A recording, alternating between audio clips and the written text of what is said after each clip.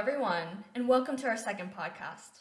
I'm Amber, the co-founder of Science Humanitarian, and I'm joined today by our fellow co-founder, Alan, our Vice President of Communications, Olivia, our Vice President of Educational Outreach, Celine, and club member, Helen. We're a student-led international nonprofit based in New York, focused on embracing diversity, accessibility, and inclusion through science. And we're sponsored by State of the Pod from Cornell University. For those of you who are just joining us today, make sure to check out our previous podcast on our mission and a brief discussion on the rising crisis of monkeypox. Today, however, we will be talking about science misinformation in our society.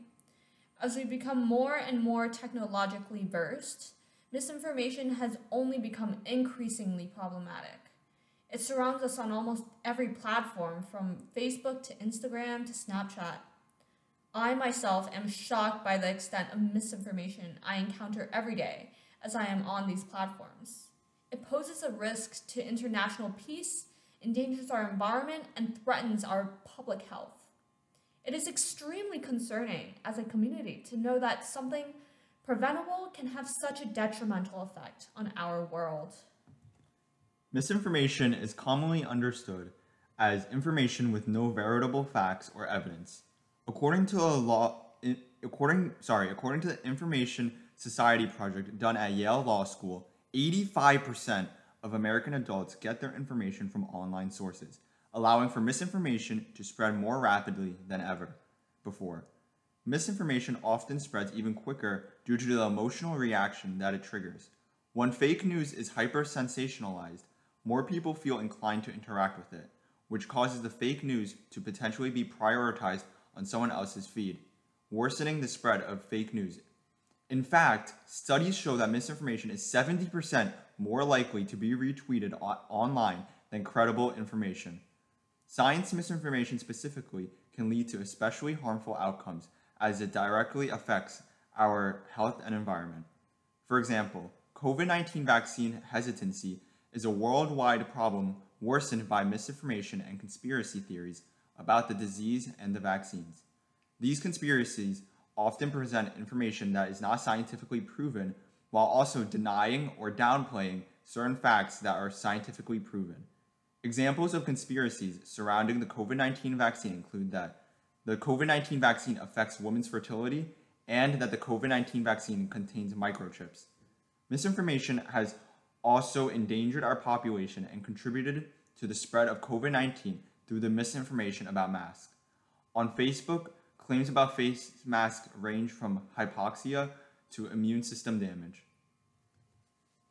Further claims have even been made by news sources like the UK Daily News, which falsely reported that smoking reduces the risk of COVID-19.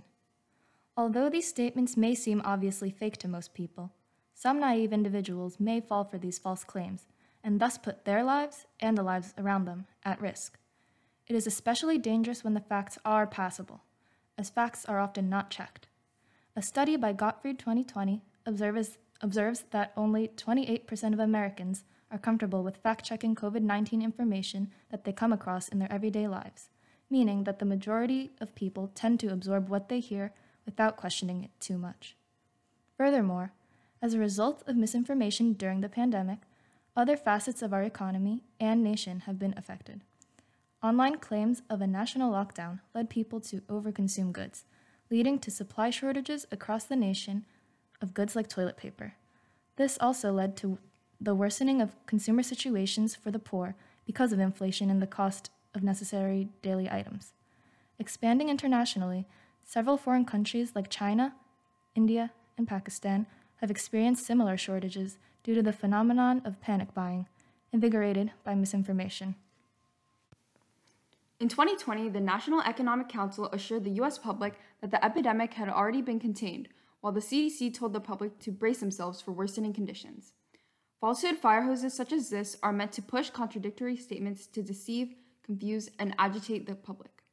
Blunders like this contributed to a growing sense of bewilderment and distrust toward the public health community.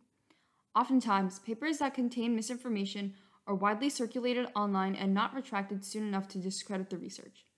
Social media and top news outlets responsible for the majority of news covering science topics are therefore more prone to talk about papers that end up being retracted, usually without knowing that they have been retracted.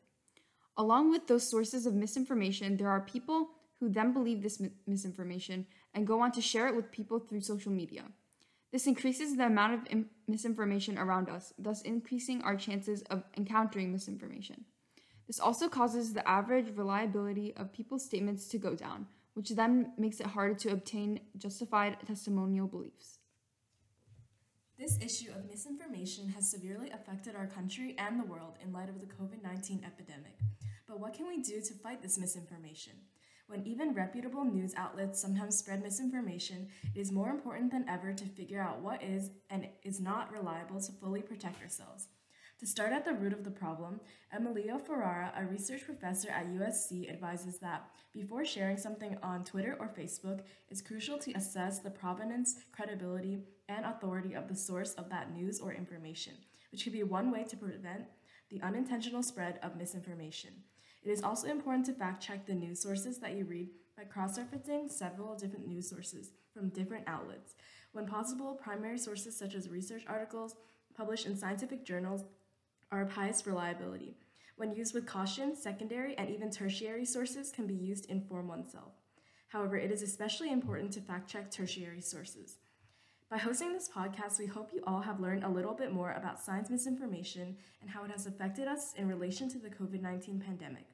Even so, misinformation surrounds us on the daily, pertaining to current events like monkeypox, Supreme Court decisions, and environmental issues.